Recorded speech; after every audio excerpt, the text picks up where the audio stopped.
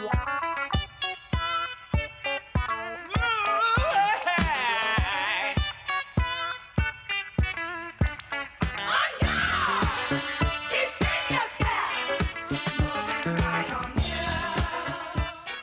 everybody, how's it going? This is Hub, and welcome back to another episode of Tighten Up the Defense, a podcast that would likely benefit from a tagline. As I believe I just mentioned, my name's Hub, and I hope you're having a fine whenever the heck it is you end up listening to this. Me? Oh, I'm doing okay. A little bit less caffeinated than I have been lately because I just got back from a trip, and when I got home realized we were almost out of half and half.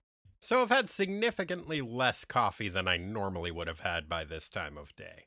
I should probably clarify, by half and half I mean the dairy one, because it does occur to me that mathematically any product that you have one of could be called half and half. And that's about as much observational humor as I can muster right now. As I mentioned, I'm a little under-caffeinated. So tell you what, instead, let's talk about a comic book, shall we? Without any further ado, let's, do this. Today's synopsis rhyme is submitted by Brad Reed. And this one is specifically for this issue, so I guess, spoiler alert for the spoilers I'm about to give you in the synopsis? Anyway, the Beast has a dog and old Isaac's a gargoyle, and Big Over Mindy is peddling some snake oil. Brunhilde's most miffed, and she wants to say stop this. No wedding for Patsy, instead, a synopsis. Synopsis! Thanks, Brad. Defenders, number 122, August 1983. Things to Come. Written by J.M. DeMatteis, draughted by Don Perlin, inked by Kim DeMolder, lettered by Shelley Lefferman, colored by Christy Steele, and edited by Al Milgram and Ann Nesenti. Defensive lineup: Son of Satan, Hellcat, Valkyrie, Gargoyle, Beast, the sextet of dead psychics that hermit crabbed their way into the body of a space gladiator who we have come to know as Overmindy, Doctor Strange, the Incredible Hulk, Namor the Submariner, the Silver Surfer, Iceman, and introducing Sassafras. Hooray! Previously in the Defenders. Devil Daddy do-gooder Damien Hellstrom, aka Son of Satan, has long had a contentious relationship with the evil force inside of him known as the Dark Soul, which is the source of both his demonic sorceress powers and his irascible temperament. In recent months, the Satan-spawned superhero has, in turn, given in to the Dark Soul and decided to become all the way evil, learned to repress the Dark Soul and decide to be good again, and most recently had the Dark Soul stolen from him by a recently amnesiac, nigh-omnipotent, Speedo-clad monk named Miracle Man. Miracle Man had informed our heroes that he intended to use the Dark Soul to augment his own not insignificant reality-warping powers and improve the world through acts of benevolent colonialism. The Defenders were initially of mixed opinion on the relative merits of this proposed philosophy of Miracle Man's burden, but then the scantily clad monastic menace succumbed to the Dark Soul's influence and started doing some tortures and earthquakes and stuff, at which point his purportedly good intentions became a moot point. Eventually, the gang managed to drive the Dark Soul out of Miracle Man. The Hellborn entity attempted to resume its residency in Damien Hellstrom's tummy, but Hellcat and Overmindy used their psychic powers to protect Damon, and the Dark Soul instead hopped into a nearby snake and wandered off. Hooray! In other Defenders news, Hank McCoy, aka Beast, has recently expressed dissatisfaction both with his romantic relationship with rad librarian Vera and with the gang's decentralized management style. Also, a bizarre cosmic assembly known as the Tribunal has determined through their agents, an elf with a gun known as Elf with a Gun, and a secretly robotic unemployed nurse named Luann Bloom, that the Defenders represent an existential threat to all of creation and must be destroyed. Gadzooks! What were the qualities that attracted Beast to join our titular non-team, which he now views as leaderless and disorganized? What punishment will Miracle Man face for nearly enslaving the planet?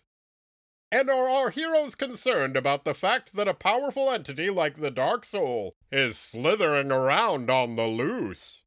Stay tuned to find out. Okay, so he liked the fact that the Defenders were leaderless and disorganized? None? And nah.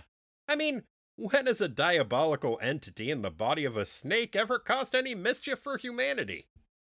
The gang drops a now depowered Miracle Man off at the monastery at which they found him. Father Gossett, the monastery's abbot, is like, "Now I know you've lost your powers at least 3 times before, and each time you've regained them, become arguably more evil, and tried to take over the world. So, this time, don't do that, okay?" Miracle Man is like, "Don't worry, I've definitely put my evil ways behind me for good. 4th time's the charm." 4th time was not the charm. For the first time in his adult life, Damon Hellstrom has neither superpowers nor a malevolent force inside of his soul filling him with rage and urging him to be evil. Hellcat draws him aside and is like, "Hey Damon, now that you have a totally different personality that I've never interacted with before, I'm pretty sure I'm in love with you." Damon is like, "I'm sorry, Patsy, but before I can get into a relationship with anyone, I really need to figure out who I am first. I've been through a lot of trauma lately and should probably take some time to process it before I start dating. I think I'm gonna stay here at the monastery for a little while." Wow, that's surprisingly mature. Good for you, Damon. Then after like 1 second, he's like, "Never mind, let's make out." Patsy and Damon make out. The next morning, everyone's hanging out in the living room of the brownstone shared by Patsy, Valkyrie, Gargoyle, Beast, and their long-suffering housekeeper, Dolly Donahue. Beast is goofing around with his new puppy, Sassafras, who is fucking adorable. Nobody's seen Patsy or Damon since they went upstairs last night, and there's some speculation as to whether or not they are still doing it. The conjecture about the new couple's stamina and what length of refractory period they may or may not require is put to rest when Damon and Patsy arrive home bearing a box of pastries and inform the gang that they got up early and went out to get everyone breakfast. Hooray! Then they mention that they're going to get married in a few weeks and move to California, and that they will be leaving that afternoon to start making preparations. This news is significantly more divisive than that of their pastry purchasing. Gargoyle, Beast, and Overmindy offer their congratulations. Dolly and Valkyrie are less enthusiastic about the impending nuptials. Patsy clears the room so that she can have a chat with the two naysayers and try to address their concerns. Dolly is like, "Look, Patsy, I've known you since you were a little girl, and despite the fact that I might be dating a guy who tried to sell your soul to demons in exchange for economic incentives for his hometown, I'm very protective of you. This Damon guy is a dangerous, violent lunatic who is very possessive and flies into a rage when he feels rejected. I'm not sure he's husband material." Patsy is like, "Oh, Dolly, that was the old Damon. Ever since he's lost the Dark Soul, his whole personality has totally changed. He's a virtual stranger about whom I know almost nothing. In light of that, how could you possibly object to us getting married in a few weeks?" This argument seems to assuage Dolly's fears. Patsy is like, "Okay, Valkyrie, now what's your problem with me marrying a guy who violently shoved me to the ground last week when I spurned his advances?" Valkyrie? But the newly affianced cat-costumed crime fighter finds herself speaking to thin air, because Val has stormed out the door, hopped on her Pegasus, and flown away. Meanwhile, at the Sanctum Sanctimonious, Steve is in his private quarters when Wong knocks on the door. Steve is like, "Wong, what have I told you about interrupting my meditations?" Wong is like, don't. But since you didn't have the sock on the doorknob, I figured this was just regular meditation and not flame ghost meditation, so I figured I'd risk it. Steve is like, Hmm. Still, Wong continues.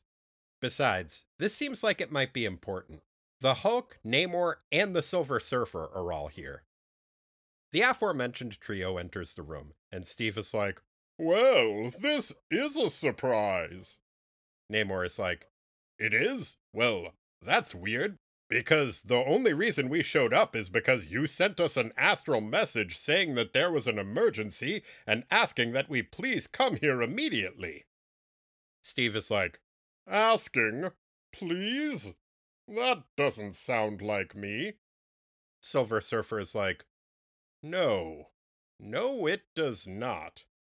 Hulk is like, "I too am vexed by the atypical courtesy displayed in your summons." Steve is like, "What?" Hulk is like, "Oh, did I not mention that this is now the period in the early 80s when I possess Bruce Banner's intelligence and talk like a big old nerd? Because it is, and I do." Good to know. A shadowy figure from just off panel is like, "Yeah, I'm the one who sent those messages. Good to know that if I ever have to do it again, I should try to sound more like a dick. Only, I don't think it'll come up, on account of you'll all be dead soon." The mysterious figure steps out of the shadows. It's Elf with a gun. Because of course it is. The diminutive death dealer pulls the trigger on his weapon, and there's an explosive report from the barrel. Back on the Upper West Side, outside the Defenders' brownstone, the gang says goodbye to Patsy and Damon as they embark on their new lives together. As they're getting in their taxi, Patsy is like, "I'll miss you all, but I'll see you soon at the wedding. I gotta admit, though, I'm kinda bummed that Val didn't even show up to say goodbye." But just then, Valkyrie lands Aragorn on a nearby rooftop. The winged stallion rears up on its hind legs, and with a tear in her eye, the Asgardian Amazon astride him shouts out, "Fare thee well, best friend! I wish you good luck!" Aww.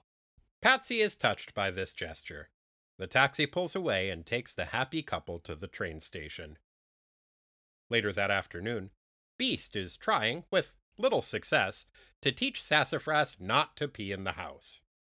The lesson ends abruptly when the doorbell rings, and teacher and pupil alike rush to see who's there. It's a mailman. Turns out that when the Beast moved out of the Avengers mansion, he forgot to fill out a change of address form, and his fan mail has just been piling up for months. The Beast dumps the several sacks of cards and letters in the middle of the living room and starts swimming through them like he was Scrooge McDuck. Sassafras pees on some of the mail. Hopefully, those two events happen in that order. The doorbell rings again, and Beast runs to retrieve what he assumes is yet another bag of fan mail. But when he opens the door this time, Hank is surprised to find that rather than the expected correspondence-laden postal worker, he is greeted by his old buddy Iceman. Val Kilmer's character from Top Gun? No, a different Iceman. Mafia hitman Richard Kuklinski, who famously froze the body of one of his victims to disguise the time of death? No, thankfully it's not him either. The guy who cometh in that Eugene O'Neill play that I know the name of and nothing else about? Probably not, but it's tough to tell for sure because, like I said, I only know the name of that play. This Iceman is Bobby Drake, Hank's friend and former teammate from his days on the X-Men. Bobby is a mutant who has the power to make ice form in the air in whatever shape and volume he chooses. He often uses this power to zoom around on slides of ice that form under his feet. He also either coats his body in ice or turns his body into ice. I've never been entirely sure which it is. You can tell me if you want, but honestly, this uncertainty isn't something that particularly bothers me. Hank and Bobby goof around together while they catch up on old times. It's pretty cute. Up in her bedroom, Val is thinking about how much she's gonna miss Patsy, and that there is now very little tethering her to the non-team that she has called home for so long. She starts reminiscing about making out with Namor a few issues ago, which reminds her of the time a few thousand years ago when she made out with Thor. These remembrances of makeouts past are interrupted by the abrupt appearance of Odin's giant floating head directly above her. The disembodied head of the Allfather is like, "Hey, Valkyrie, Hope you're not still pissed off about me forsaking you for a couple of thousand years there, because there's some shit going down in Asgard that I could really use your help with.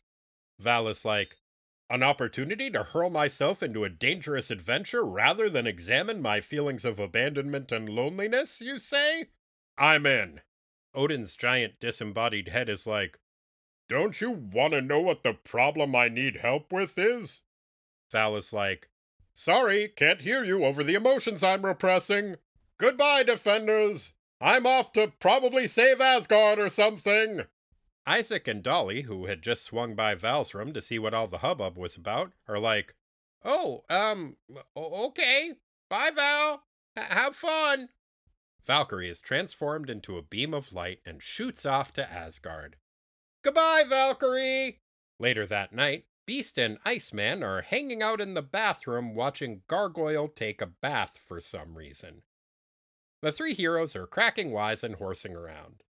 Eventually, Hank and Bobby get tired of watching Isaac bathe and race each other down the stairs. The two pals are incautious in their competition and end up literally running into Overmindy at the base of the staircase. Overmindy is like, hey guys, Dolly mentioned that you were all going out to dinner later, and I was, wondering if I could come too, and also maybe if you could pay for my meal. I'll totally get you back later. Iceman and Beast confer for a minute, then Bobby is like, hey, no problem, Owen. I gotcha.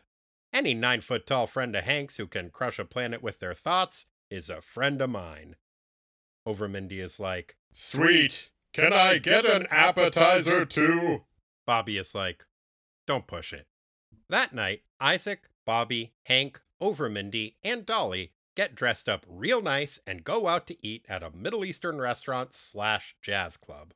The distinctive-looking quintet is laughing it up and having a grand time when Hank's girlfriend Vera walks in with a couple of her friends. Vera sees Hank and is like, what the fuck? Hank is like, oh shit, we were supposed to have a date tonight, weren't we? Vera is like, yeah, we were, and you stood me up. Again. Dipshit.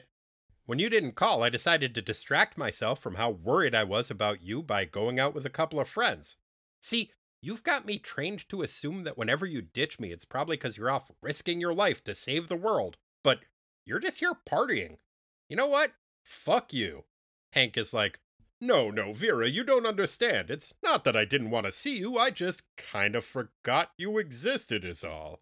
Vera's like, well, tell you what. As far as you're concerned, I don't anymore.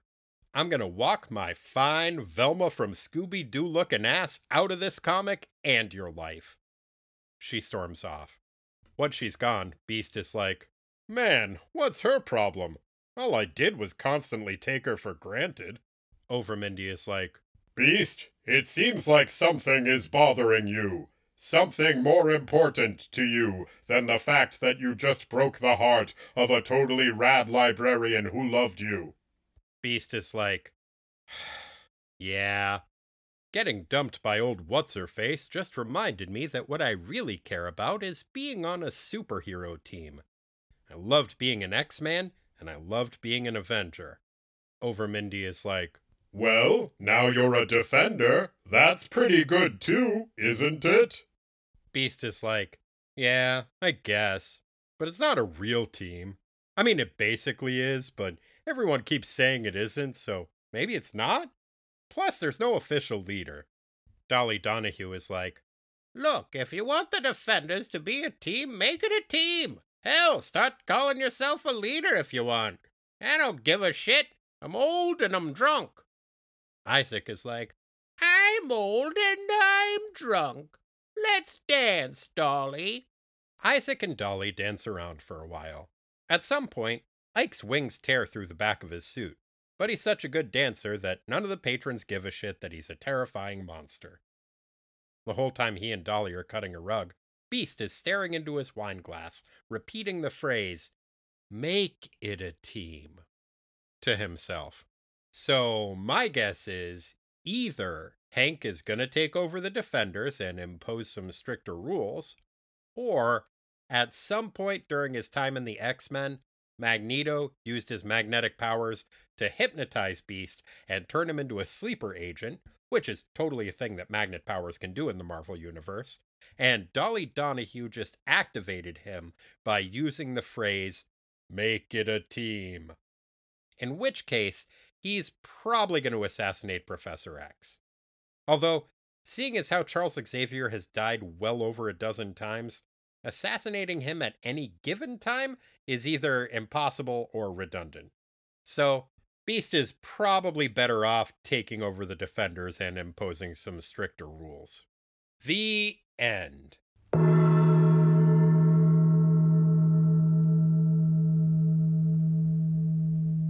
And joining us once again is my good for many things brother, Corey.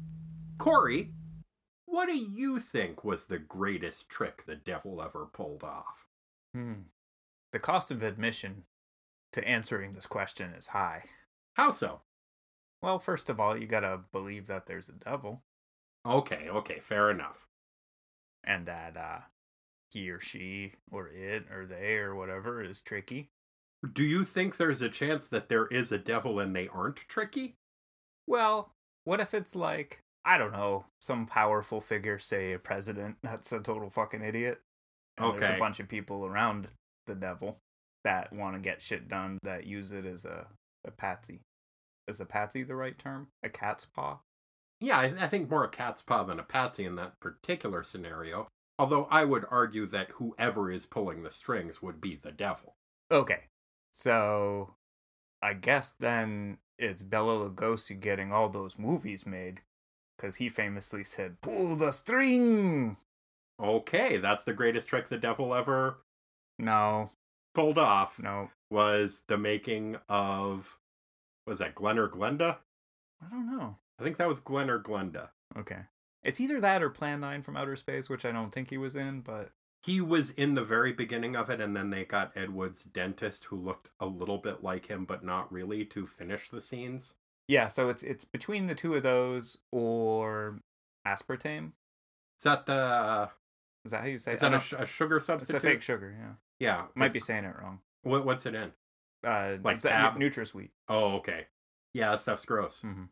So it's between those three things. I'm going to say it's either that thing where you unscrew a shower head and then put a bouillon cube in it, and then the person's showering in soup. Pretty good trick. Oof. Or the illusion of free will. Oh. Yeah. Wait. So if free will's an illusion, then what is the driver behind putting all those bouillon cubes and all those shower heads? The devil made me do it? I guess. I don't know. What a jerk. What a waste of bouillon. It's pretty funny, though. It is funny. You want to talk about this comic book? Yeah. All right.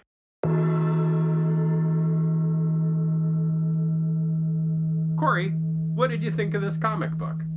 It's come up a lot that some of our favorite issues of these comics are ones where we observe the characters in their non-superheroing life. Mm-hmm.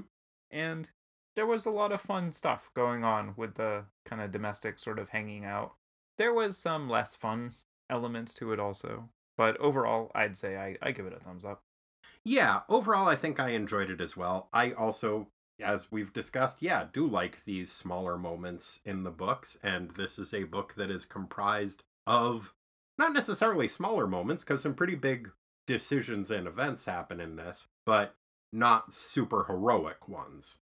That being said, I don't know, I feel like this is an issue where you can kind of see the machinery at play in it.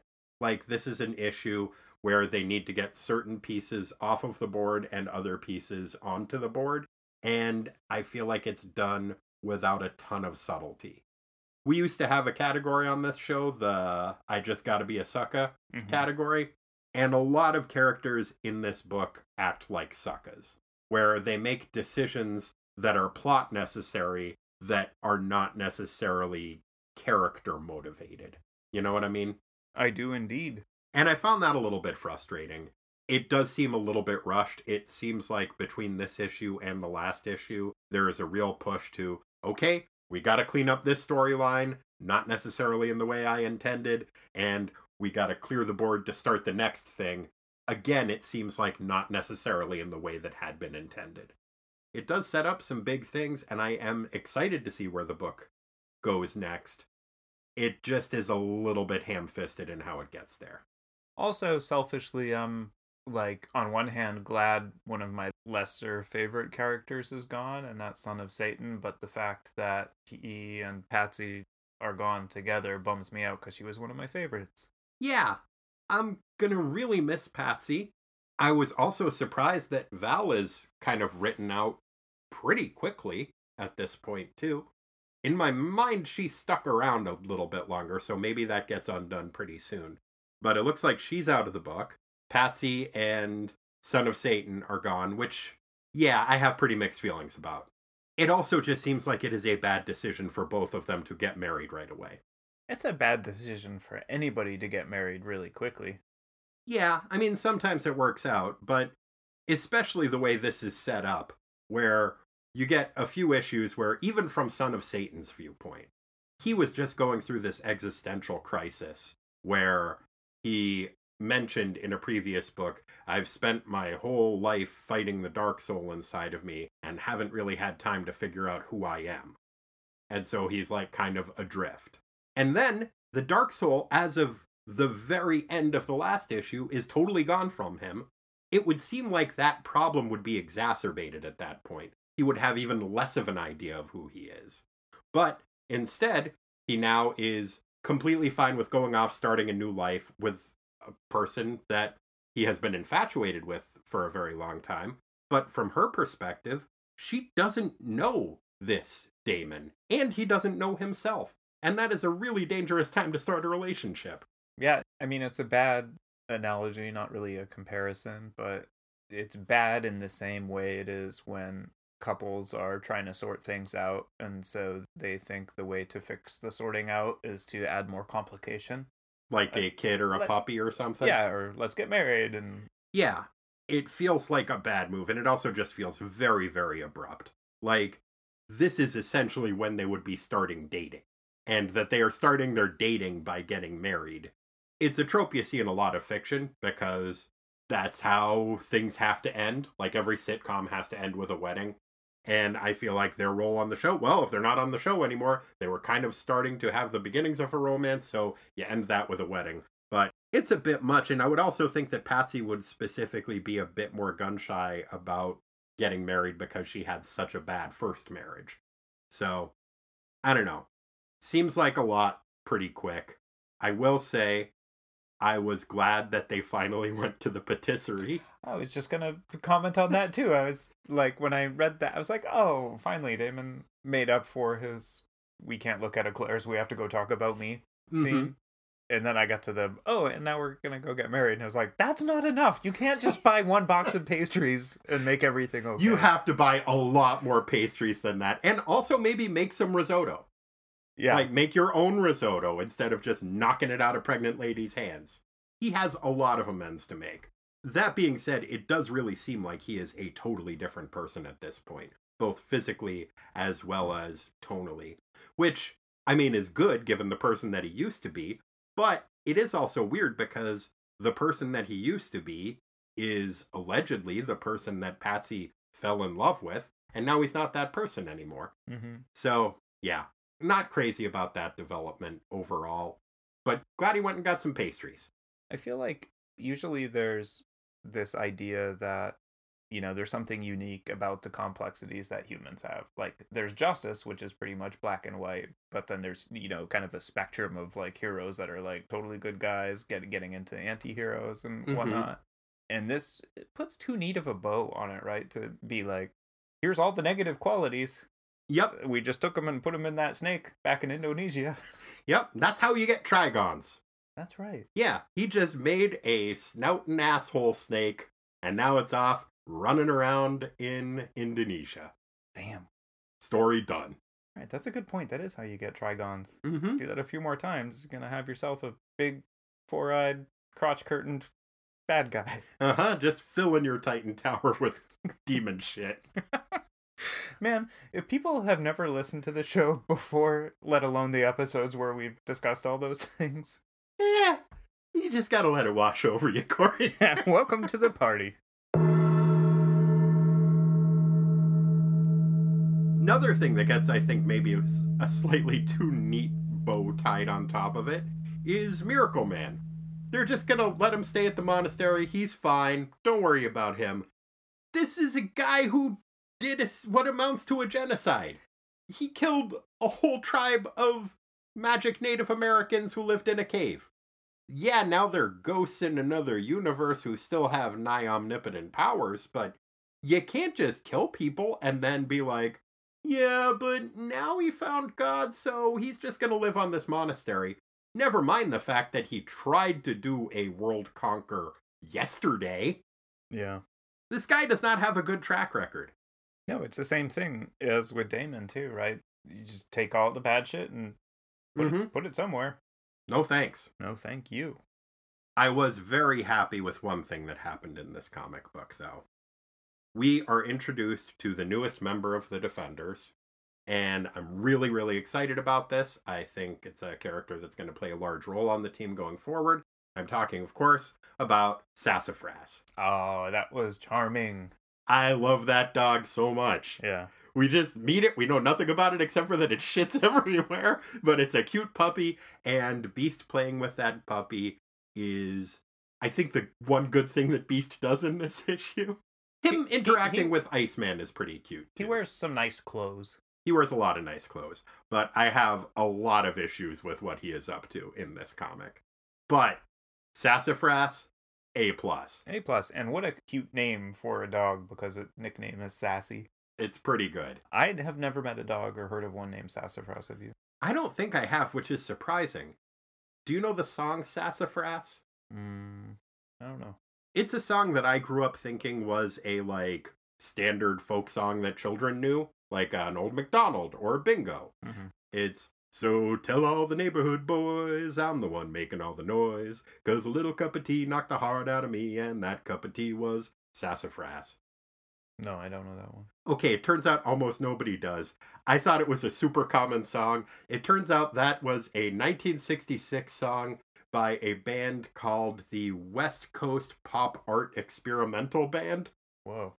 That I guess my parents must have played at one point, and I decided belonged in the same genre as, Old MacDonald. It's a good song, but yeah, not what I thought it was. Man. Is sassafras used to make sarsaparilla?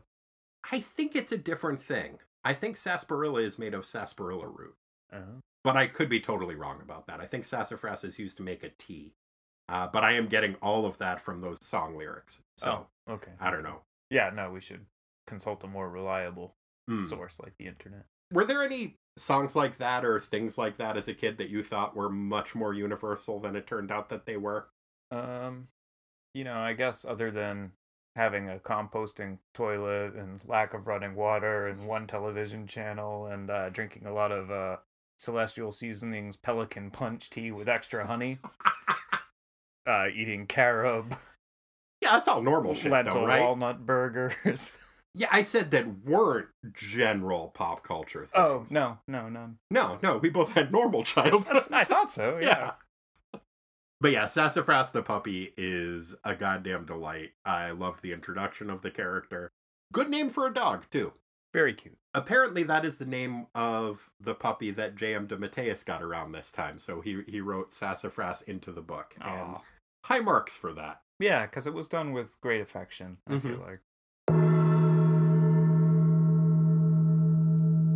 The other new Defender that is introduced in this book is Iceman. What did you think of his Defender's debut?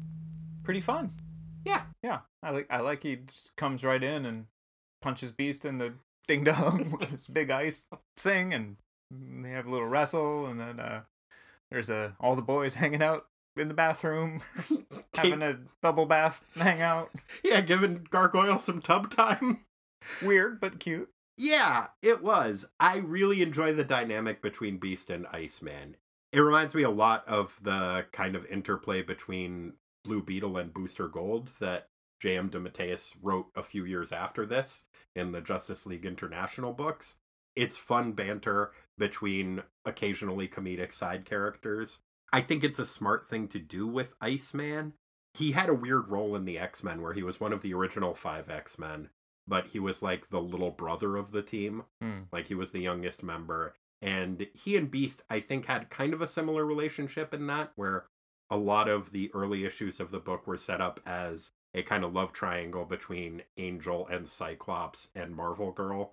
And then they were the two kind of goofballs, cracking wise on the outside of that. Mm-hmm. And they've had a friendship that's gone on a while, and you get that feel. They have a very lived-in, very comfortable relationship. And I like it. I like it too. It's fun. There's a scene in which they are sitting on just this enormous pile of fan mail. Mm-hmm. Just shooting the shit, hanging out, having a laugh. Trying to avoid piles of dog shit that are in the apartment. Yeah, heartwarming. Yeah, good stuff.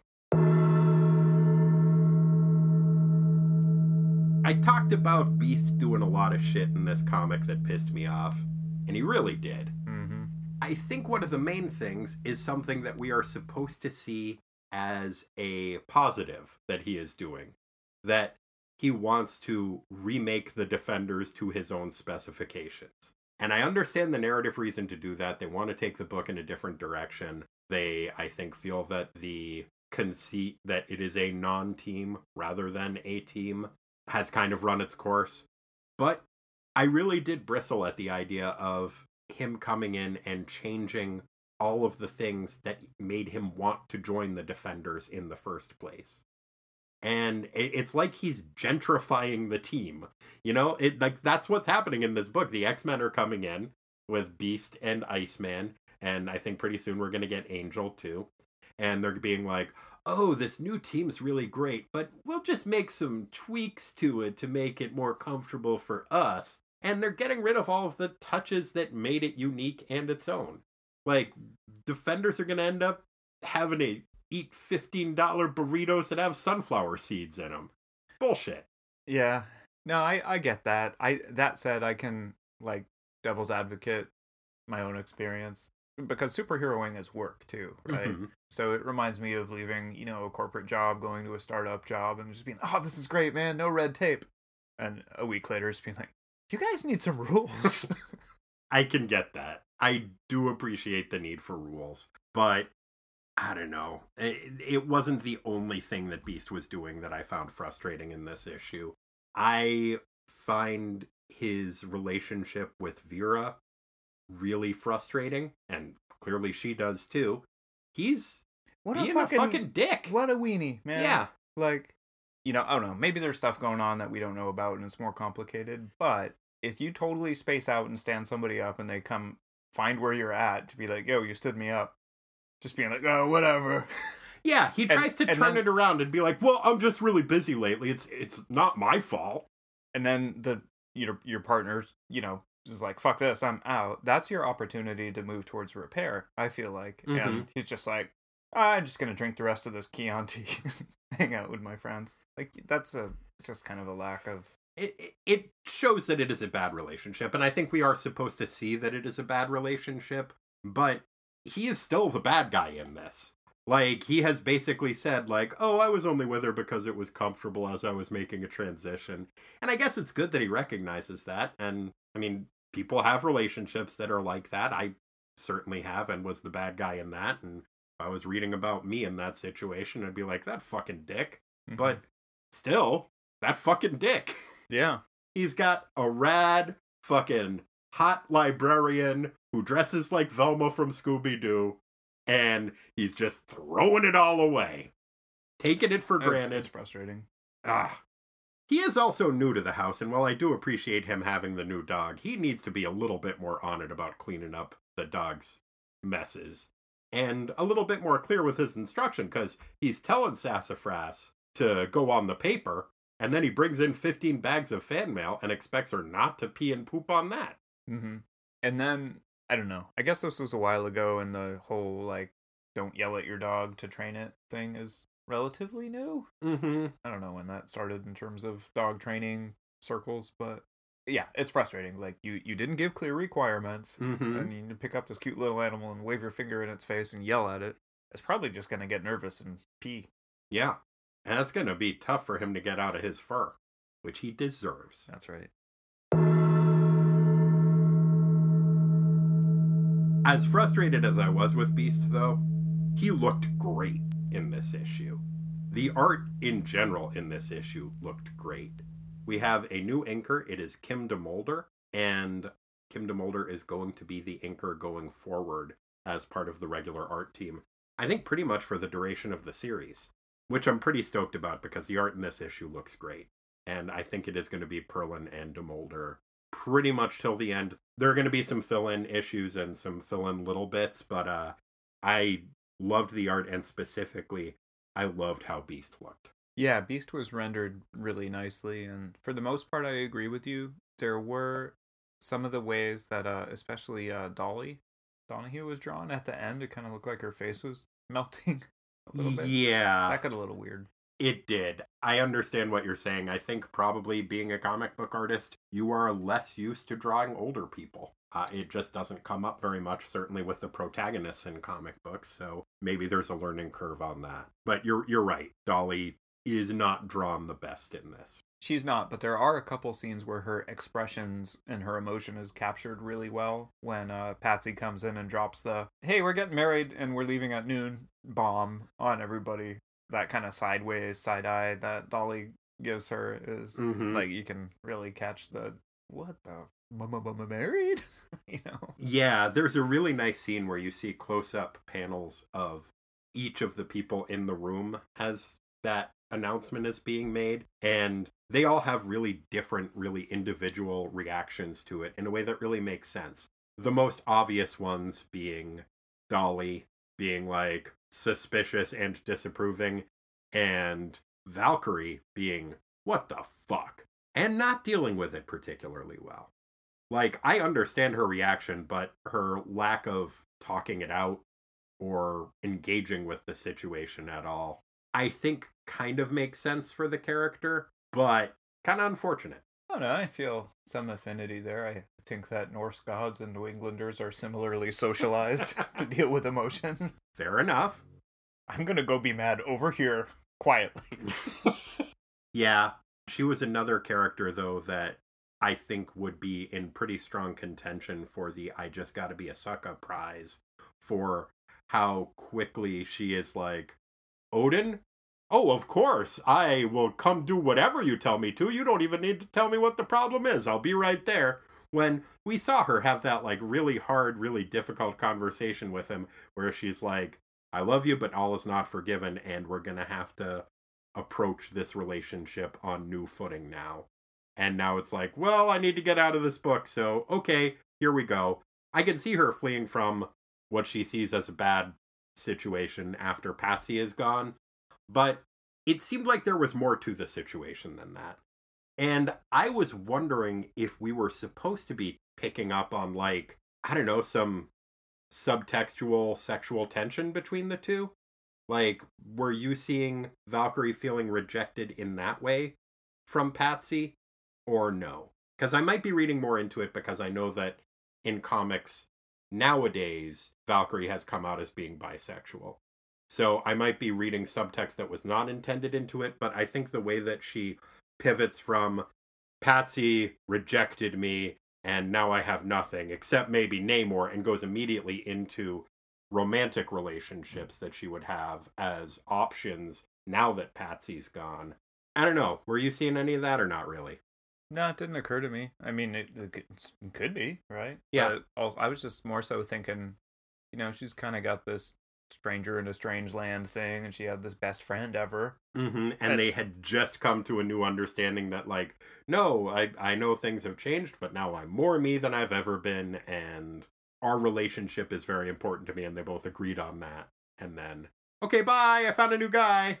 And just the suddenness of it, too.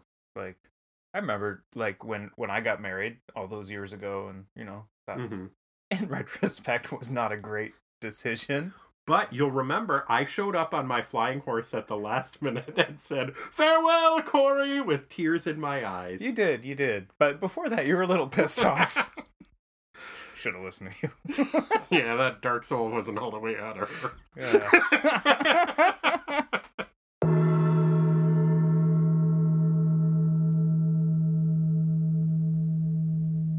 So we get, I guess, maybe a slight forwarding of the elf with a gun ongoing bullshit. What'd you think of that little interlude? I guess he summoned all of the original Defenders, including occasional original Defender Silver Surfer, to go to the tribunal thing. Yeah, good trick, whatever. I don't know. I picked this issue up, I looked at it, and I was like, awesome yeah. I literally made that, like, noise. It is super epic looking, but yeah, in the foreground of it, there is the silhouette of Elf with a gun, and it's like, oh, jeez. It took me several minutes to notice Beast holding that puppy. That's how put off I was by seeing Elf with a gun. Yeah. That said, it was short, it was clever, you know. Is this your first exposure to Smart Hulk in comic books? I think so, yeah, that was weird. Yeah, he's been that way for, I think, a little bit over a year at this point. He had some gamma radiation that made him have Bruce Banner's intelligence in the Hulk's body. The weird thing about it is he is still wearing the unintentional jorts, which, with the Hulk, it makes sense. If he's like, I can't control this transformation, then you get it. But if it's an intentional transformation, and Bruce Banner, who generally I think would be prepared for contingencies, makes you wonder whether those purple jorts are unintentional or if it is just totally a fashion choice. Yeah, I don't know. I'm on the fence about Smart Hulk. I mean, I don't want to pigeonhole or whatever. You're not supposed to, I guess that's bad. But I kind of like Hulk Smash Hulk. I like Hulk Smash Hulk too. I think it's a more interesting character if he has that, not just limitation, but just different personality. And I think most people feel the same way, which is why whenever you do get the Smart Hulk, it's a temporary thing, and you usually end up going back to original brand the Hulk. But yeah, this is the Hulk that first showed up in Secret Wars, which came out about a year from now, and I don't know, it's fine. You know that there are Hulk-sized suits, though, because you see Overmindy wearing one at the end of the book. Mm-hmm. So, kind of bad job, Bruce Banner, if you don't want to wear the purple jorts.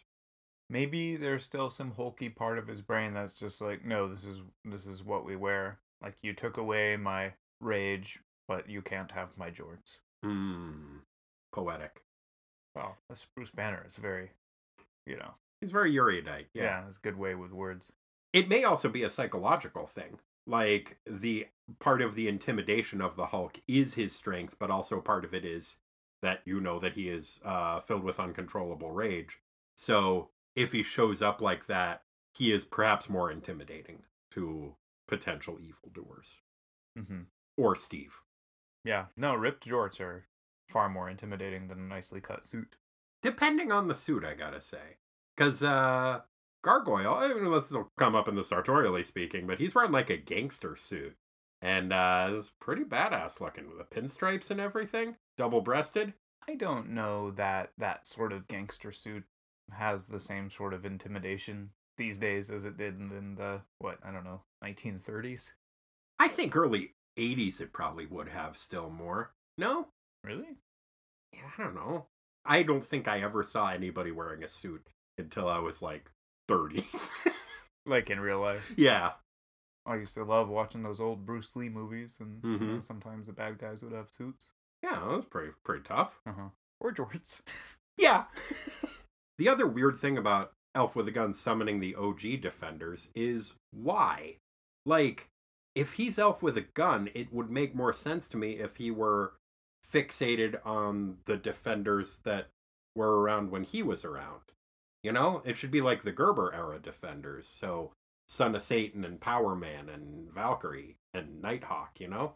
Yeah, I don't know. I guess it's a podcaster that I listen to sometimes likes to say an indeterminate amount of comic book time ago. And I feel like there's just a real lot of that. in this where, yeah, if you think about the continuity and like the sequential order of events, maybe it doesn't hold up. But I don't know. That little elf brain of his, he's not going to be doing that. Fair enough. It also does occur to me, I don't know that Elf with a Gun ever met the Defenders. I don't think he did he? He just appeared and would shoot random passers-by and then eventually got run over by a truck, which is where I think the character should have ended. But, yeah, he never actually met the Defenders before, did he? This would be their first time encountering Elf with a Gun. Yeah, I think he's just following tribunal orders. Okay. Still, what a stupid little jerk. Yeah, fuck that guy. Boo. There were some fun little touches in this book that I really enjoyed. As much as I was generally displeased with Beast's behavior, Sassafras aside, I thought it was interesting, although also not a great move that he did the no soap radio gag on Damon Hellstrom, which I had to look up. Yeah, I had to look up No Soap Radio. So, No Soap Radio, it turns out, is the punchline to a 1950s, I don't know, joke / prank / social experiment / Dadaist humor movement thing, where the setup would be something like, so a hippo and an elephant are taking a bath, and the hippo turns to the elephant and says, can I get some soap? And the elephant says, no soap, radio.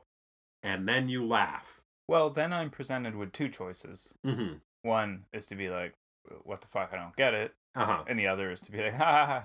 Yeah. You know, good, I want to fit in, so I'm going to laugh at you. Right. I think it has to be done with two people. Like, it would be the person telling the joke, and then another person who would also pretend that they got the joke and laugh at it. And then the third person would either have to say that they didn't get the joke or pretend that they did get the joke.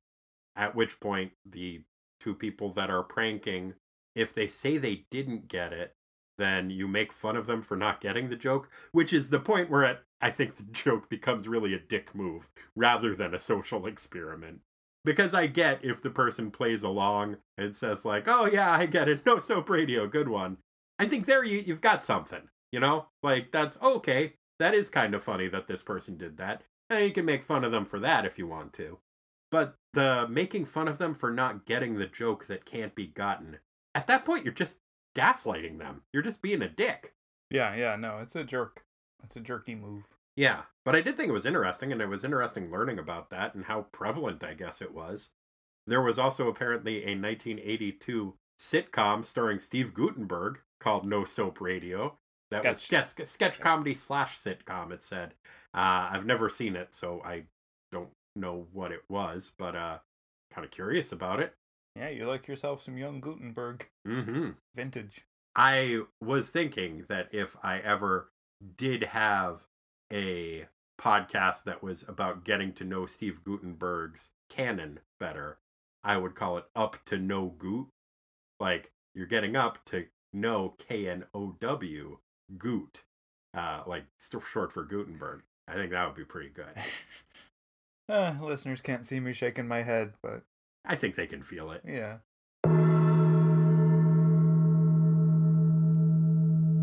The other thing that Beast says that I had to kind of look up was at one point he calls Iceman Rhyme Breath. Mm-hmm. I had to look up what rhyme was. Yeah, me too. Like, not rhyme like the word, but like R-I-M-E, like yeah. Rhyme of the Ancient Sea Mariner. Mm-hmm. Do you want to share what you learned? Yeah, it's just getting frosty, you know? Yeah, it's like sublimation of ice particles onto a very cold surface. Yeah, like a hoarfrost. H-O-A-R. Frost. Pretty good. Yeah. So, I learned something. You learned two things. Whoa, a new record. Hey. Now I'm going to have to forget two things. Oh, no problem. What do you think I should forget? Maybe the lyrics to Sassafras? No, I need those. They're pretty good. Yeah, no, and your popular culture knowledge will be incomplete without those. Maybe I could forget the Bippy Bopka's song from that episode of Perfect Strangers. Yeah, that wouldn't hurt you. Lord knows I would like to forget that. Mm-hmm. It's been in there for so long. I didn't even like that show. Oh, man, I think I really liked it as a kid, but I don't think it's good. I recently had a discussion with Lisa about how I know a lot about the show Reba, which was Reba McEntire's sitcom, because it just happened to be on when there were only 4 channels and I worked nights. And I ended up watching a lot of Reba, even though I have no feelings about that show whatsoever. Is there a show like that for you? There's gotta be, but I have the gift of forgetting. You're so lucky. Thank you. Wow. You want to move into the minutia? Let's. Okay, I feel like there should be some kind of a forgetting things segue to make there, but I can't think what it would be. Rick, would you mind singing us in? We got minutia. It's not the biggest part, it's just minutia. Like Corey eating farts, we got minutia. Time to sweat the small stuff.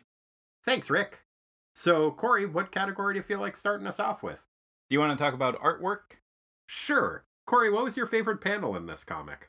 There was a scene that, though I didn't really like what was going on, I liked the way that it was depicted, and it's I called it Sad Hank, and it's the one after he's mean to Vera, and he's just sitting there looking bummed out, clutching a bottle of wine by himself. Mm-hmm. It's really well drawn. It is really well drawn.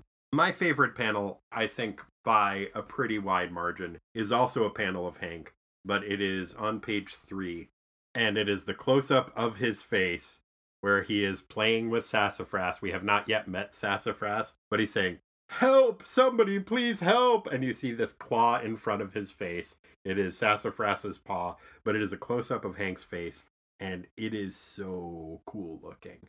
It is. Yeah, I like that one a lot, too. I love that panel, and then I love the reveal after that it is, in fact, him playing with a puppy and pretending that she's getting him. Mm-hmm. It's a really cute scene. It's a really fun panel. It is. When I saw those two, I thought to myself, I wonder what that puppy's experience of playing with somebody that is furry is like.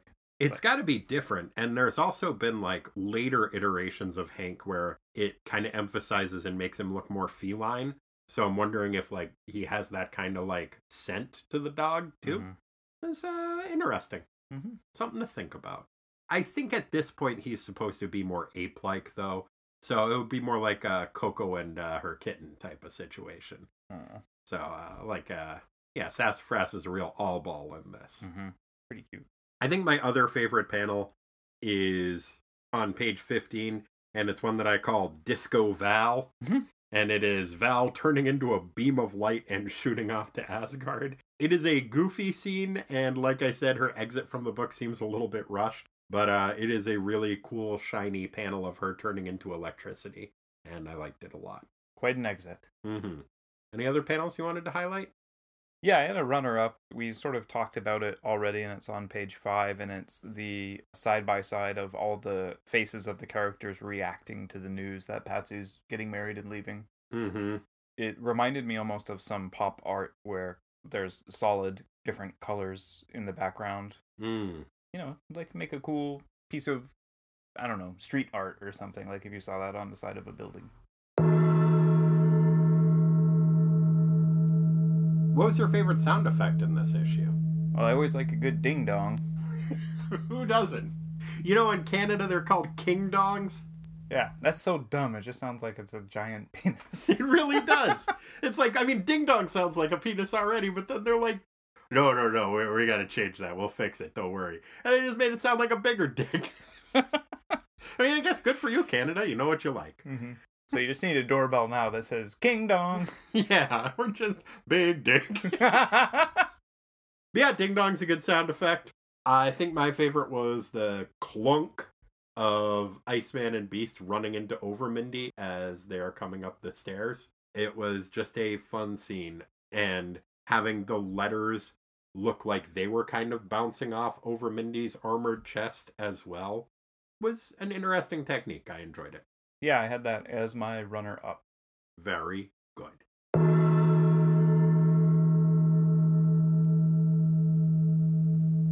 Corey, every issue of a Defenders comic has a best defender and a worst offender. In this issue, which hero do you think did the best and which did the worst? The obvious choice for worst is Beast. Agreed. But I haven't seen Steve for a while, and I kind of miss giving him the worst.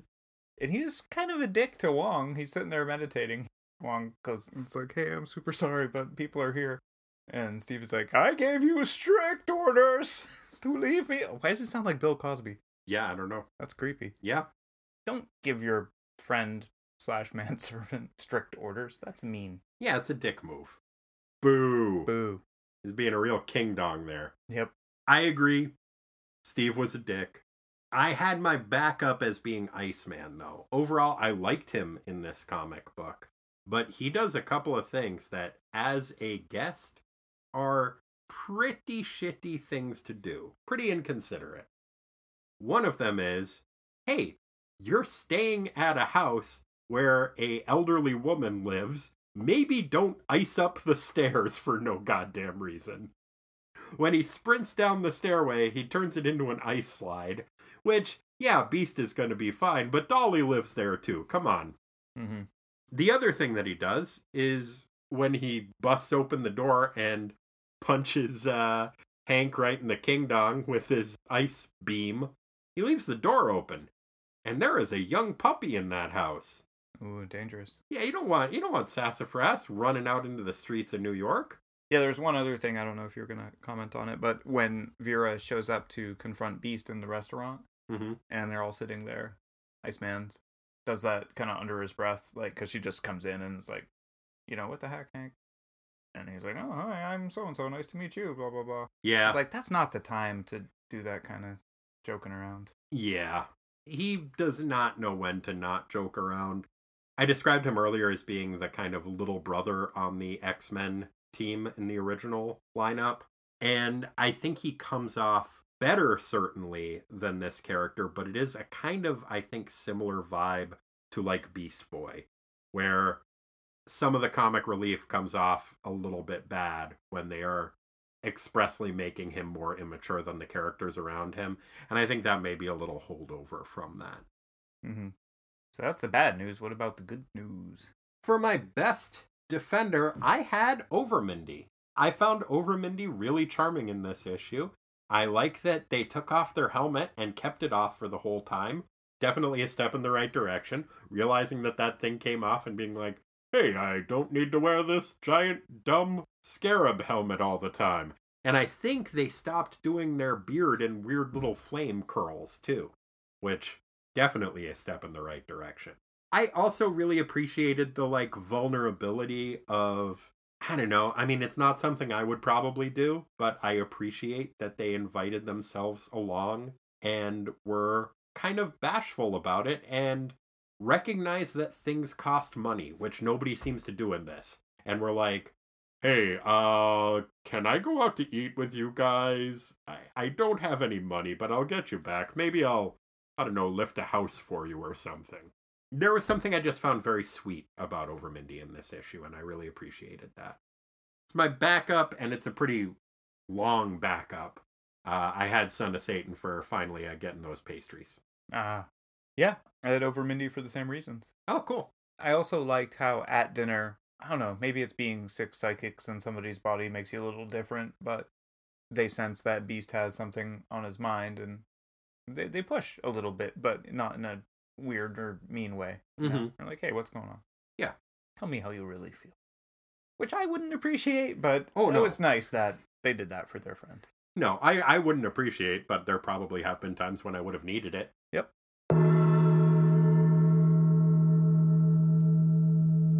What did you have as your pie not made out of steel in this issue? What words did you like best, much like you would like a pie if that pie were not made out of steel? This one's pretty short and sweet. Right before Beast and Iceman race down the stairs, leaving that ice that you were unhappy about. Mm-hmm. I think it's Iceman says to Beast, last one down is Magneto's uncle. Yeah, I had that as one of my choices as well. There is some really fun banter between the two. Gargoyle basically says, oh, you guys must have been real cut-ups at your old school together, huh? Yeah, I'm taking a bath. Iceman goes, cut-ups? Us? Why, Mr. Christians, we were the most mature, serious, studious young men ever cloistered behind the walls of academia. By the way, Hank, last one downstairs is Magneto's uncle. And then he changes into his ice gear, and that's when he ices down the stairs. But I thought that was a really cute scene. Also, Magneto's family tree is such a weird curly Q spaghetti monster of a plant that there is a possibility that at least one of them is Magneto's uncle. Oh, man. My other favorite dialogue in this is also a bit of interplay between Beast and Iceman, and it is when Iceman first shows up, he basically kicks open the door, then does an ice punch to Hank's Ghibli bits, and then says, "All right, you hairy hunchback son of a gorilla, you've had it." And Beast says, "Lay one hand on me, mister, and ow. And Iceman says, "Yo, what?" And Beast says, "I'll hop straight into your icy arms and kiss you. Come here, cutie, pucker up." That was an adorable scene. It was really cute. It was really sweet. It really reminded me of that one scene in Super Troopers where the one guy says, "If you were my son, I'd smother you." Smother me in gravy, you dirty man. Yeah. Adorable. Yeah. This was a awfully big category for this issue, but sartorially speaking, which elements of fashion in this comic did you find most worthy of note? I got a bunch. Yeah, I got a bunch too, and I just condensed them to 2 kind of bullet points that we can maybe dive into. Okay. The first is the decor in Val's room. Yeah. Pretty cool. It's pretty badass. It is, in some ways, very, like, austere Viking shit. Oh, Nordic, right? Yeah. Yeah. But she also does have a stereo in there. Probably for listening to Led Zeppelin, I would imagine. Just immigrant song on repeat. Uh-huh. And yeah, she's got, like, the Norse god equivalent of a race car bed. Mm-hmm. It looks like her bed is like a Viking longboat, kind of. And she's got shields on the wall and stuff. It is really cool. It is also a little bit too small for her. If I, as, I don't know, an 11 or 12-year-old had walked into somebody's room and it looked like that, I would have been like, this is the coolest person. I would still probably think that. It's pretty badass. It is. In terms of decor, the other option to choose from in this book, I think, would be Steve's, I don't know, cookie crisp wizard drapes that he's got. You see, for the first time, I think that the sanctum has curtains that run around it like a fucking shower curtain that are festooned with stars and moons on a purple background, and it is very cartoon wizard. It reminds me of a Halloween costume that my friend Jay Ocello, when he was a little kid, his mom made. And it was a wizard robe and hat, and it was made out of the stars and moons. Yeah, it is very much a little kid wizard fabric. Yeah, pretty cute. Yeah. Other than that, for actual fashion, all of the outfits that are worn at the Middle Eastern restaurant at the end of the book are great. I loved seeing Overmindy in a suit. It looked badass. I liked the weird little design on the tie. Very, like, 80s Art Deco inspired. I loved Gargoyle's gangster look with the double-breasted pinstriped suit that after a certain point he just lets his wings rip through because he's like, what the fuck? And he uses them to dance. Uh-huh. So cute. It was pretty cool. Beast wore some great clothes throughout the issue. In that scene, he's wearing like a purple cardigan with what looks like a tuxedo shirt under it. It's like almost a smoking jacket look, but not quite. And like purple, almost Birkenstocks. Mm-hmm. It made me think, because his fashion is kind of outlandish but cool looking, that being a furry blue man probably does give you a pretty good lack of fucks to give about what people are thinking. Yeah, you would think. So you can wear purple Birkenstocks and a cardigan with a tux jacket and pull it off. Yeah, and you see earlier in the issue, he is also wearing baggy clothing, which I think makes sense given his furry body. But yeah, he's like wearing some cargo pants almost, it looks like, with like a brown, I don't know, like house jacket, I guess. Baggy shirt. It's a cool look. I really enjoy it, but I don't really quite know how to classify it. Iceman is wearing some dope clothes throughout and very early 80s looking. He's got a vest and skinny tie at one point. At the end of the issue, he's got a nice purple sweatshirt that has the yellow stripe around the middle, like 3/4 of the way up. It's cool looking, looked very familiar to me. Mm-hmm. I think there is a character building wardrobe change that happens with Son of Satan, where now that he doesn't have the Dark Soul anymore, he starts wearing a sweater vest, a pink sweater vest, which I think is a pretty decent look for him, especially if he is trying to distance himself from the Son of Satan persona. Like, oh, when I was evil, I didn't wear anything to cover up my torso. So now I've got like 6 layers covering up my torso. That's how unevil I am. I think he looks great in this issue. He's got a long, fancy, I imagine probably cashmere scarf that he wears around, an overcoat, the sweater vest. He looks very dapper. He does. I think it's a good look for him. And then we get some decent bystander fashion as well. The main one that I want to comment on is the old society lady who has the glasses that you have to hold on with a stick.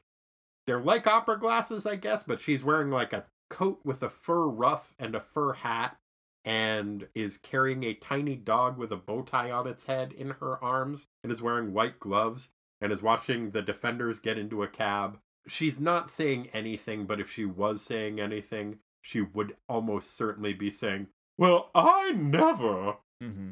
Yeah, she'd be clutching those pearls if her hands weren't full with the dog and the glasses. Mm-hmm. She's very, very well drawn as well. Mm-hmm.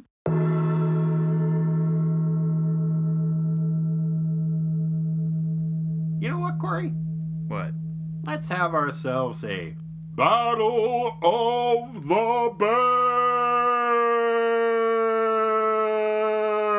Band names.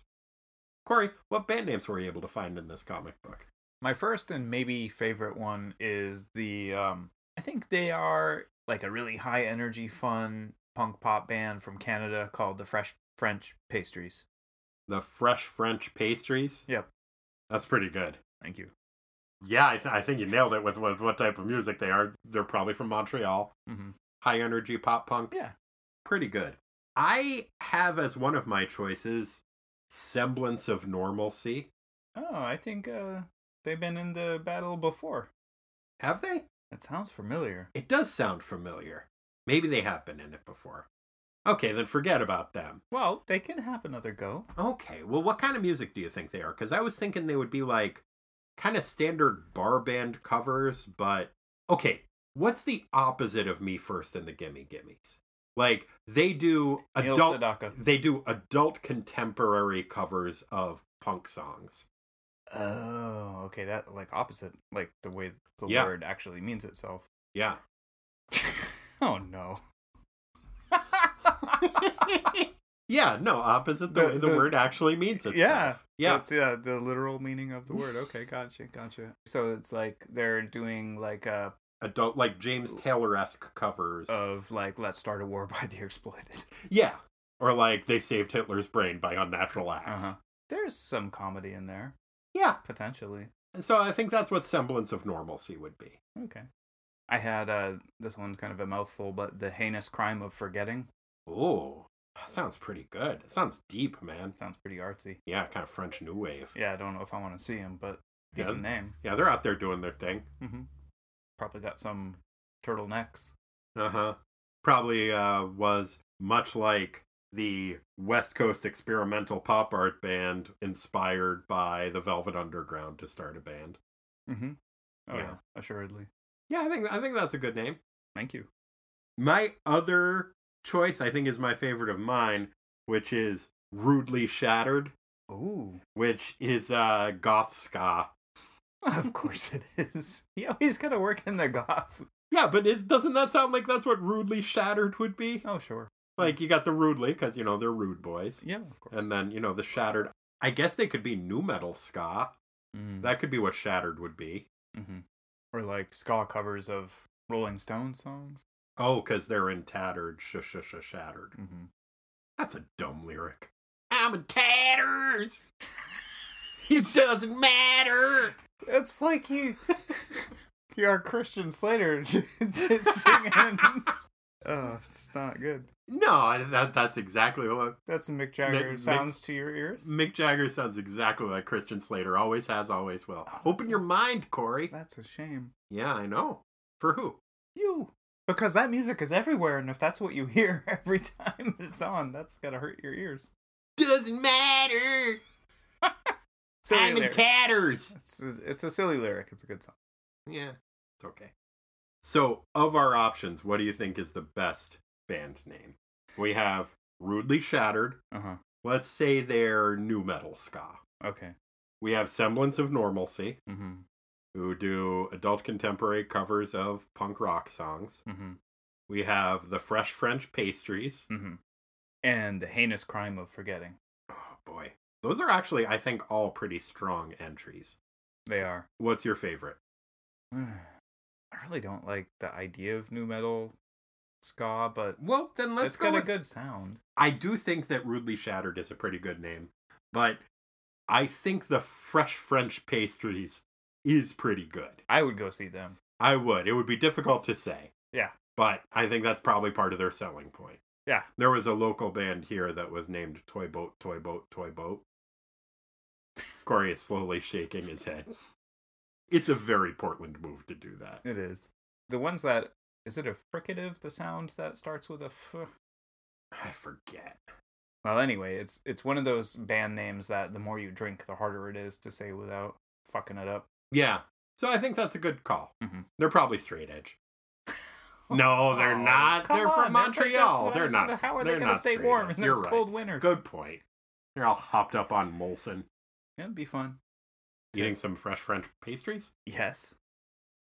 Also, making some like telephone pole flyers of shows for the bands that have been in the Battle of the Band Names. Oh, that would be pretty fun. Do you remember when my band, The Buttery Lords, just made a bunch of flyers that we put up that just had a picture of a cowboy eating it's from an old Skoal ad, and he was eating Skoal chewing tobacco, but we relabeled the can of chewing tobacco poop and had him saying, "The Buttery Lords can suck my dick." I do. We made up so many flyers that said that and put them everywhere, and there was no show and no action item for those. So guerrilla marketing. Mm-hmm. We just created a poop-eating cowboy awareness in the neighborhood. Mm-hmm. It's important. Yeah.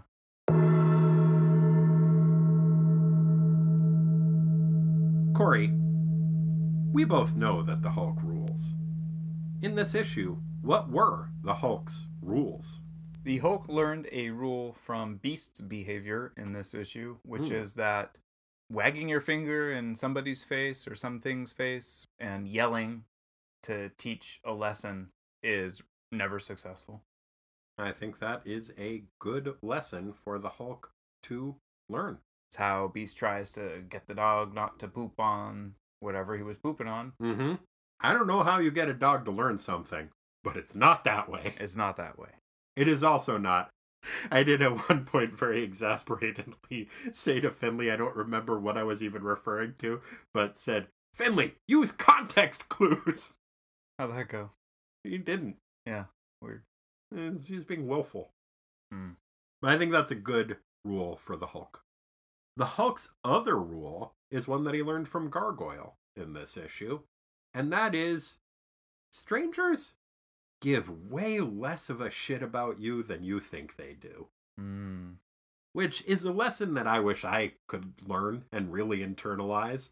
But you see, Gargoyle, throughout his life as a defender in the pages of these issues, has been covering himself up in either the traditional impenetrable disguise of a fedora and trench coat, or the twist on it where he was dressed up like Sendog to try to disguise his features before. And in this issue, he is dressed in a gangster outfit, double-breasted pinstripe suit that he has his wings tucked into, and then he has his bucket hat pulled way down low over his eyes. And then at a certain point, he just lets his wings rip through and is like, fuck it, these people don't actually give a shit. And you see, they applaud his dancing as he's flying around dancing. Strangers don't give a shit. They really just could not give less of a shit about what you're doing and what you are behaving like. So do what you want, man. I like it. There are so many moments that live in my head of me being like, oh God, I can't believe I said this. And I'm sure I'm the only person who remembers it. I think it's come up on the show before, but I saw something somewhere on the internet where somebody said, when you're taking that shower and reliving all your cringy moments, everybody else that's involved in those cringy moments is taking a shower, reliving their cringy moments, and they're not thinking about what it was that you said. Yeah. So there's something really liberating about realizing that you're not that fucking important to most people. Yep. And I think it's a good rule, and it's the Hulk's rule.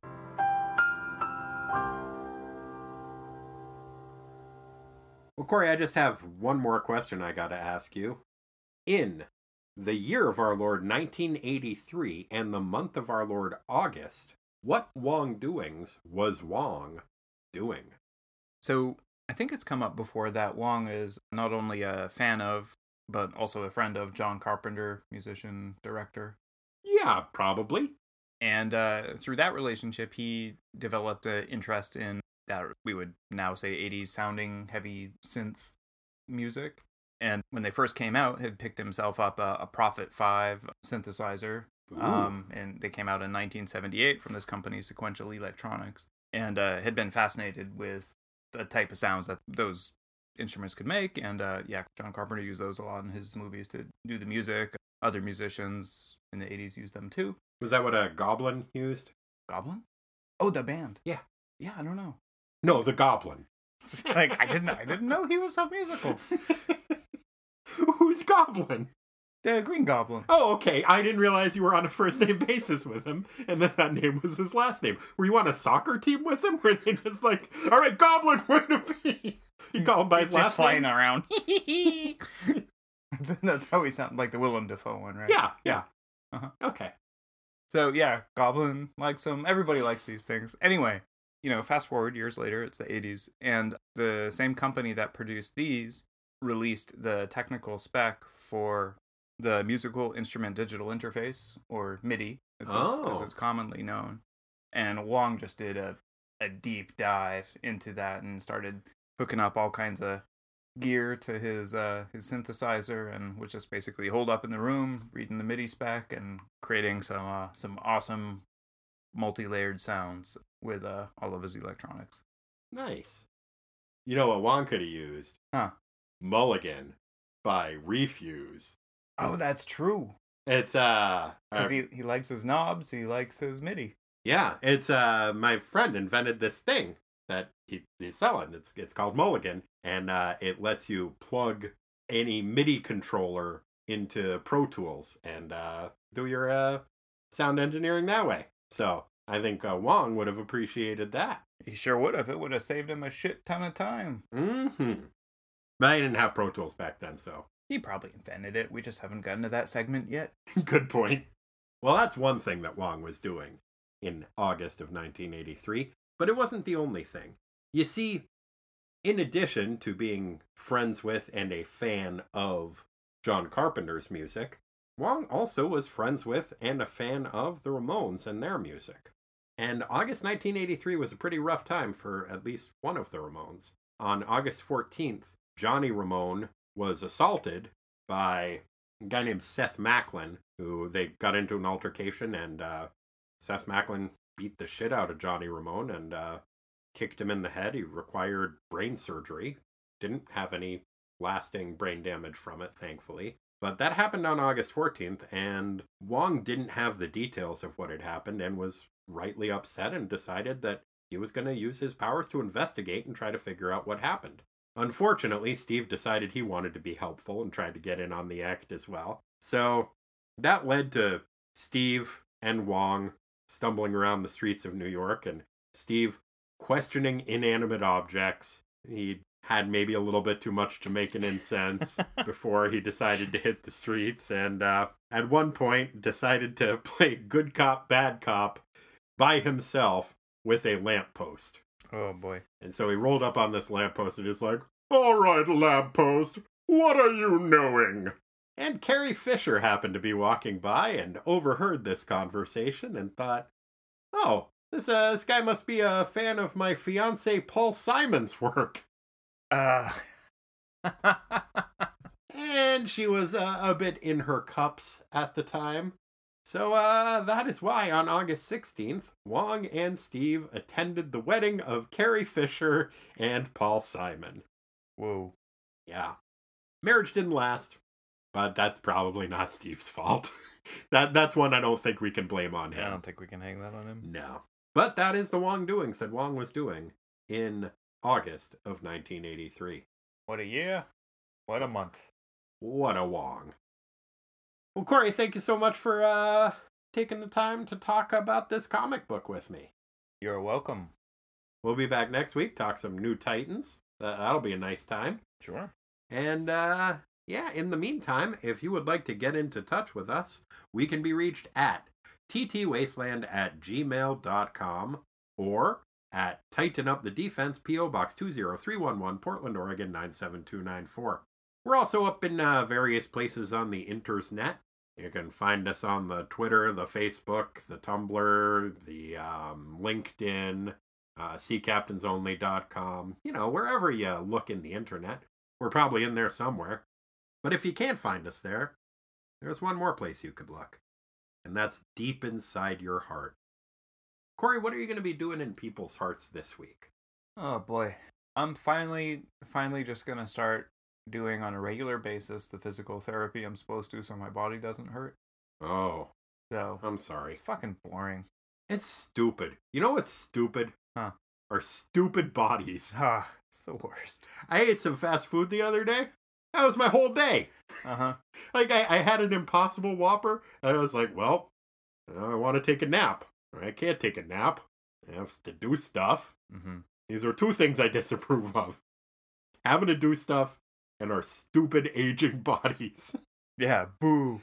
Like, my body used to run like the time machine at the end of Back to the Future. You just heap whatever garbage you have lying around into it, and it'll run like a top. Yeah. Now it runs like a DeLorean, where the joints don't quite fit together right. It does. It's rusting and terrible and doesn't really go anywhere. Mm-hmm. I don't care for it. Nope. So I guess what you're saying is this week in people's hearts we're like the guys in the Muppet Show who sit in the balcony. Statler and Waldorf, yeah. I'm also probably going to be having another Impossible Whopper. It was pretty good. Oh, this time maybe I'll just take a nap, though. Yeah, those things are kind of amazing. Like, it tastes like a Whopper. Like, it doesn't beefy. taste like a good burger, but it tastes like a fast food burger. Yeah. So, yeah, pretty good. not bad. If you would like to help support the show financially, please do. You can do so by checking us out at patreon.com/ttwasteland and making a donation. Our donors get access to a bunch of exclusive material that is just for them, or you. That's right, it could be you. One of the things they get access to is the podcast What the Duck, a podcast most foul but with a W because he's a duck. That's the full name of the show. That is the Howard the Duck podcast I co-host with my wife Lisa. There are also a whole bunch of video reviews of classic comic books and a bunch of other stuff up there too. That's all there is. Thank you for making it possible for us to keep doing the show. So, thank you. Corey, if people would like to support the show in a non-financial way, could they even do such a thing? Yeah, there's a couple ways. Easiest way probably is just leave a quick review wherever you got your podcast from. Yeah. Click the leave a review thing and say something like, I don't know, this makes my ears feel so damn good. 5 stars? Sure. The other one is to tell somebody about the show. What's an example of a person they could tell? Probably like if you get a delivery to your house. Yeah, just tell the delivery person. Yeah. Make sure they've got time. You don't want to... Maybe slip them a note. Mm-hmm. Make sure it's not threatening. I don't know. Some people have kind of aggressive handwriting that they don't realize. So instead of using your own handwriting, I'd maybe cut out the letters individually from magazines or newspapers and paste them together in a way that says... I feel like listening to the show really enhances people's lives. So maybe it could say something like, listen to me if you want to live. Mm-hmm. And then just tighten up the defense. Yeah, it's a good idea. Yeah. Yeah, so you could do that. Or you could also probably just, I don't know, tell somebody else. Like if you have a friend. Or you could say a nice thing on the internet about us. Oh, yeah, that's true, too. Yeah. Mm-hmm. But, yeah, I think cutting letters out of a magazine or newspaper is probably a pretty good way to go. It's a fun art project.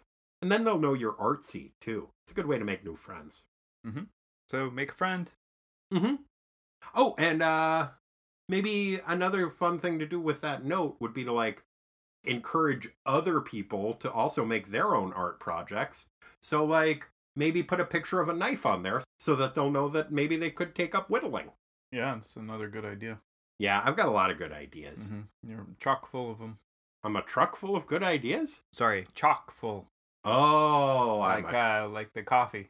Oh, what? Chock full of nuts. Is that the name of a coffee? Wasn't it? I don't know. So an elephant and a zebra are in the bathtub. Oh, yeah? Is it sexy? No, because the zebra says, "Hey, elephant.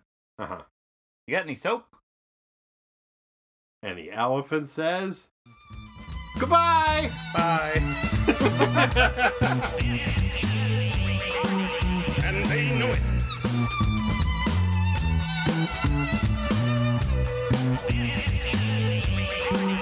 And they know it.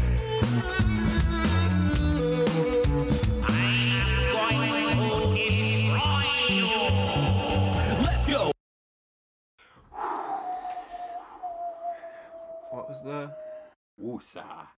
Oh. Is that what you were going for? No, I was trying to remember the, wee. What was it, the warm-up, the vocal warm-up? Oh, yeah. That was it. Oh, bad joke. Jeez, man. Loosen up. Oh, no. This bodes ill. This is not gonna go well. There you go. Da, da, da, da. I like the sound of it. It's good energy. It is. Yeah. It's positive vibrations. Mm-hmm. It's the beginning of John Cena's theme music. Sounds kind of like that, but it also sounds like the beginning of a remix of Ante Up by M.O.P. What? Yeah. But like, yeah, and that remix, it's like, death to the world! Damn. Yeah, very aggressive. Yeah.